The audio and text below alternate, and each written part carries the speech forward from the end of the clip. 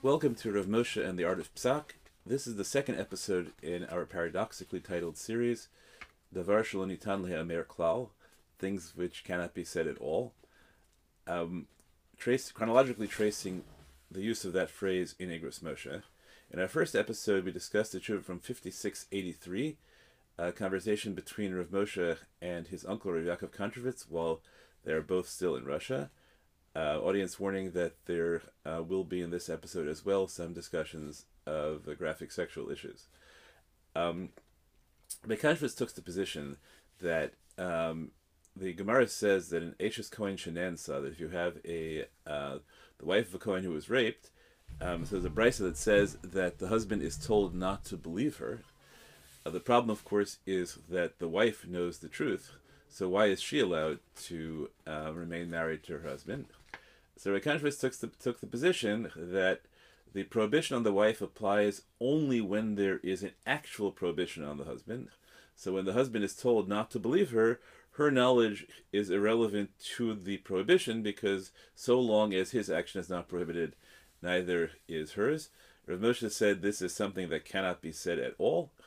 We showed that they were actually taking sides in an old machlokas achronim, that Rabbi Kontrovitz had excellent precedents for his position, even though it's not clear that either he or Rav Moshe had seen them, and we were left a little puzzled as to why Rav Moshe would use language that strong about a position that the intellectual tradition does not seem to have seen as utterly unreasonable.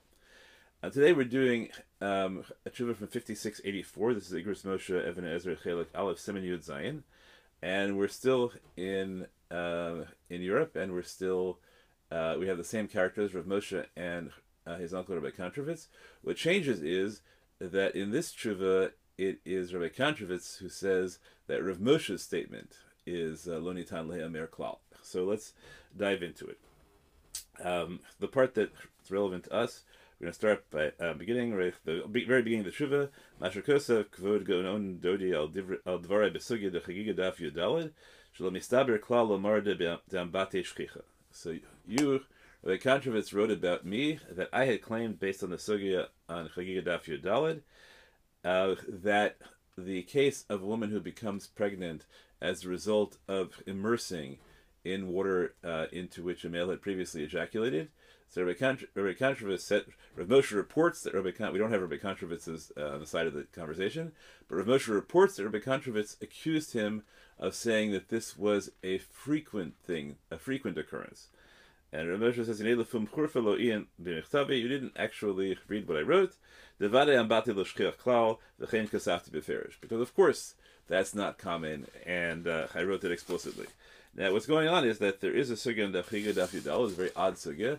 This is after the four enter pardes. So a question was asked to Ben Zoma, that if a basula, meaning a woman with an intact hymen, becomes pregnant, can she marry? Right? Can she marry a Kohen Gadol?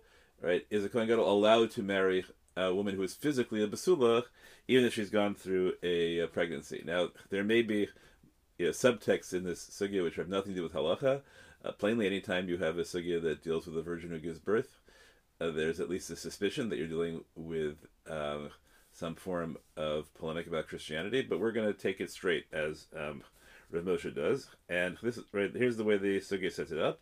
Mi chashin l'dishmuel. Should we be worried that while she has an intact hymen, she is not actually a virgin in the sense of not having had sex?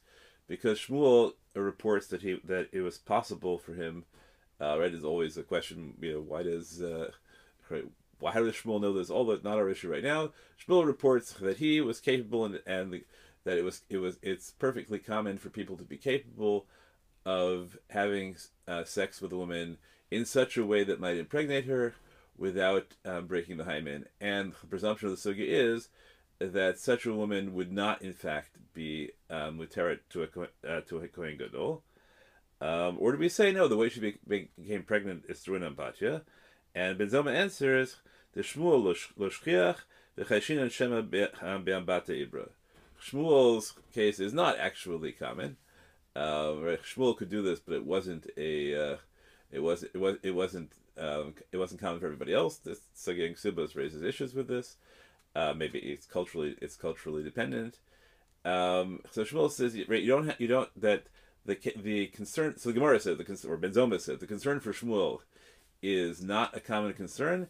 Rather, we are worried, or we are concerned for the possibility of an batya. So if you read the Sugya Shauli, you might think that we have to replace one. Right, if that isn't shchiach, so we must be claiming the replacement is shchiach. Right. So if the Gemara says that Shmuel isn't shchiach, it must be saying that ambati, which we depend on instead, is shchiach, or at least is more shchiach than Shmuel. But that's not necessarily the case at all, because it could be we have a presumption one way, and even right, and what we do is we're tola, right? We say so long as there is a possibility that she became pregnant, then we don't have to be concerned about Shmuel. It doesn't have to be a likely possibility. That's, I think, the Pashup Pshat in the Sugya, and the way pretty much everyone I've seen reads it, and so it sounds like Rav Moshe is correct that Rav Kontrovitz did not read his letter thoroughly, and in fact Rav Moshe says, I wrote this explicitly, and it's simple Pshat in the Sugya. Okay. So later in the Tshuva, Rav Moshe writes that Rav Kontrovitz accused him of not having looked at the Rambam at the beginning of chapter 18 of Yisrei Bia. Mashukasa Kod Gono, Shlo Yanti Baramam Reish Perek Yudchet Me Yisrei Bia.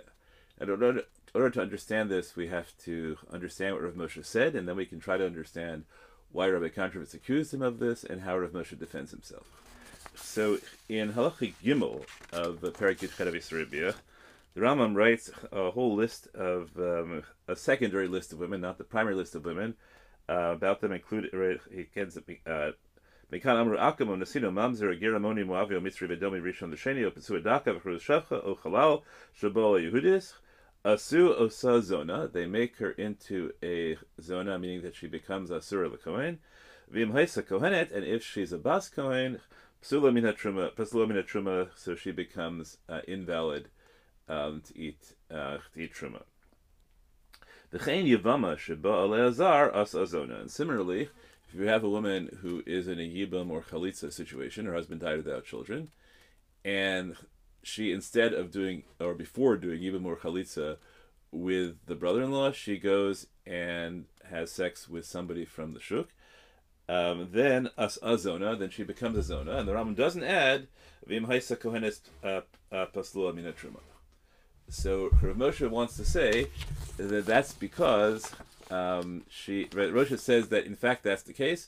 She is a Zona who is still eligible to eat Truma, and Rav Kontrovitz says, what are you talking about? If we take a look at the Rambam in the beginning of Perek Yudchet of Yisrei Bia, we'll see that there's a machlokus between the Rambam and the Ravid. The Ravid says that the category Zona is based on one principle. If a woman has sex with a man who, if he tried to marry her, it's not that just that the marriage is forbidden, but the marriage doesn't have any legal validity at all. It's not right. Kedushin are not tofes.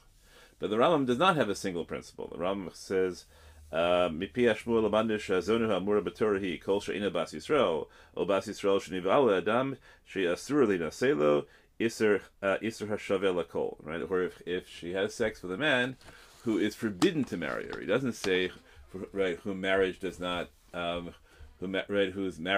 apply. So that suggests that the Rambam disagrees with the Ravid. Now, why does this matter to us? Because a Yavama Lashuk, there's a machloket whether Kedushin are Tofes or not. Now, Rav Moshe's overall structure is going to require that the reason a Yavama who sleeps with someone from the Shuk is a Zona is because the Rambam holds like the position of Rav that a Kedushin are not Tofes on a Yavama. And Rav Kontrovitz says, how can you make the Rambam's position depend on whether Kedushin are Tofes or not? The Rambam at the very beginning of the Perek says that that the status of Zona has nothing to do with being Tofes, Kedushin or not. So Rav Moshe responds, I know the beginning of that Perek very well, I even quoted it, and you missed the beauty of the structure I built. So here's what Rav Moshe says. He says, there's the fundamental pasuk of Almanah Zonah Grushavach Halol Yikachu, that the Rambam agrees that forbids only women who sleep with somebody with whom they, not only would it be forbidden for them to have Kedushin, but the Kedushin would not be Tofes at all. But Rav Moshe says really there are two psukim. One of them which fundamentally deals with the isur to marry a kohen, with psul kuna, and the other one of which deals with the psul for truma. The one which deals with the psul for truma is an emor uvas kohen ki sihiyeh leish zar he bisur masa kadashim lo sochel. So the question is, what's the relationship among those psukim? So Rav Moshe says that I understand the Rambam this way. The first pasuk of where it uses the term zona actually requires lo tafsi b'kedushin. However, women who are invalidated by the second pasuk, which are also included in the category of zona. Therefore, any woman who can't eat truma is a zona. But Rav Moshe says it doesn't follow that any woman who is a zona cannot eat truma, because if you have a woman who is only invalidated by the first by the first pasuk of zona, which is lo tafsi b'kedushin, but the man with whom she has a relationship, even though the kedushin aren't tofes, nonetheless that man is not considered an ish zar. So then she's still allowed to eat truma. Now, what case could that be? Rav Moshe says that there are the Gemara says that kisiel ish zar requires zar me'ikara. It has to be somebody whom she was always forbidden, or she's intrinsically forbidden to marry, and that lets out two cases. One is machazir grushaso, a man who remarries a wife who's had another marriage in between. And the other is, according to the position, that a chivam b'shuk lo tafsi b'kedushin. So there's right here we have another case of a woman who she has a relationship with a man who there is no possibility of kedushin, and yet the man is not an ish zar because it's not an intrinsic prohibition. So Rav Moshe says, I think the correct outcome here is that this woman, the Yavam Lashuk, according to the Rambam, is very mediyak. She's a zona because lo tafsi b'kedushin, because we're holding like Rav, but he's not an ish zar, and therefore she's allowed to eat truma. And then he says, you're going if you refuse to believe in my structure, if you refuse to believe that there is a category of a woman who is both called a zona and nonetheless allowed to eat truma, he says that doesn't make any sense because there's a Tosfos in Yevamos that says this explicitly according to the position of Rebbe Eliezer. Rebbe Eliezer holds that you can become a zona and asura l'kohen even if there's no prohibition at all other than two unmarried people having sex together. Nonetheless, the woman becomes a zona if she had any act of forbidden sex, and Tosfos says explicitly, but even according to Rebbe Eliezer, you're allowed to eat truma. So Rav Moshe says, I have proven to that there is a category amongst Rishonim of a woman who is considered a zona and nonetheless allowed to eat truma. How can that be? It must be because my structure is fundamentally correct. And once we know that this structure is fundamentally correct, what's the problem with saying that's the case in the Rambam? Okay, there are linguistic arguments you could make, right? Why does the Rambam never mention the category of tafsi b'kedushin explicitly? So the answer is you're supposed to figure it out. Okay. So Rav Moshe establishes his position as reasonable. Then he says, right after he establishes the reasonableness of his position, he says, "V'lachein timihani al kvod geono shekasav shel nitan zel he'amer klal dezonatia mutaris b'truma." I am astonished at you, Rebbe Kontrovitz, who said of my position not only that I'm wrong in the Rambam, but you said the outcome that I assigned to the Rambam, that a woman can be considered a zona and nonetheless be allowed to eat truma in her father's house, that outcome, you said, is lo nitan le'amer klal. Okay, so this is the second time in a row that we've seen the tshuva that says lo nitan le'amer klal, and the position is in fact perfectly sayable. What I want to suggest is that Rav Moshe actually picked the phrase up from Rebbe Kontrovitz.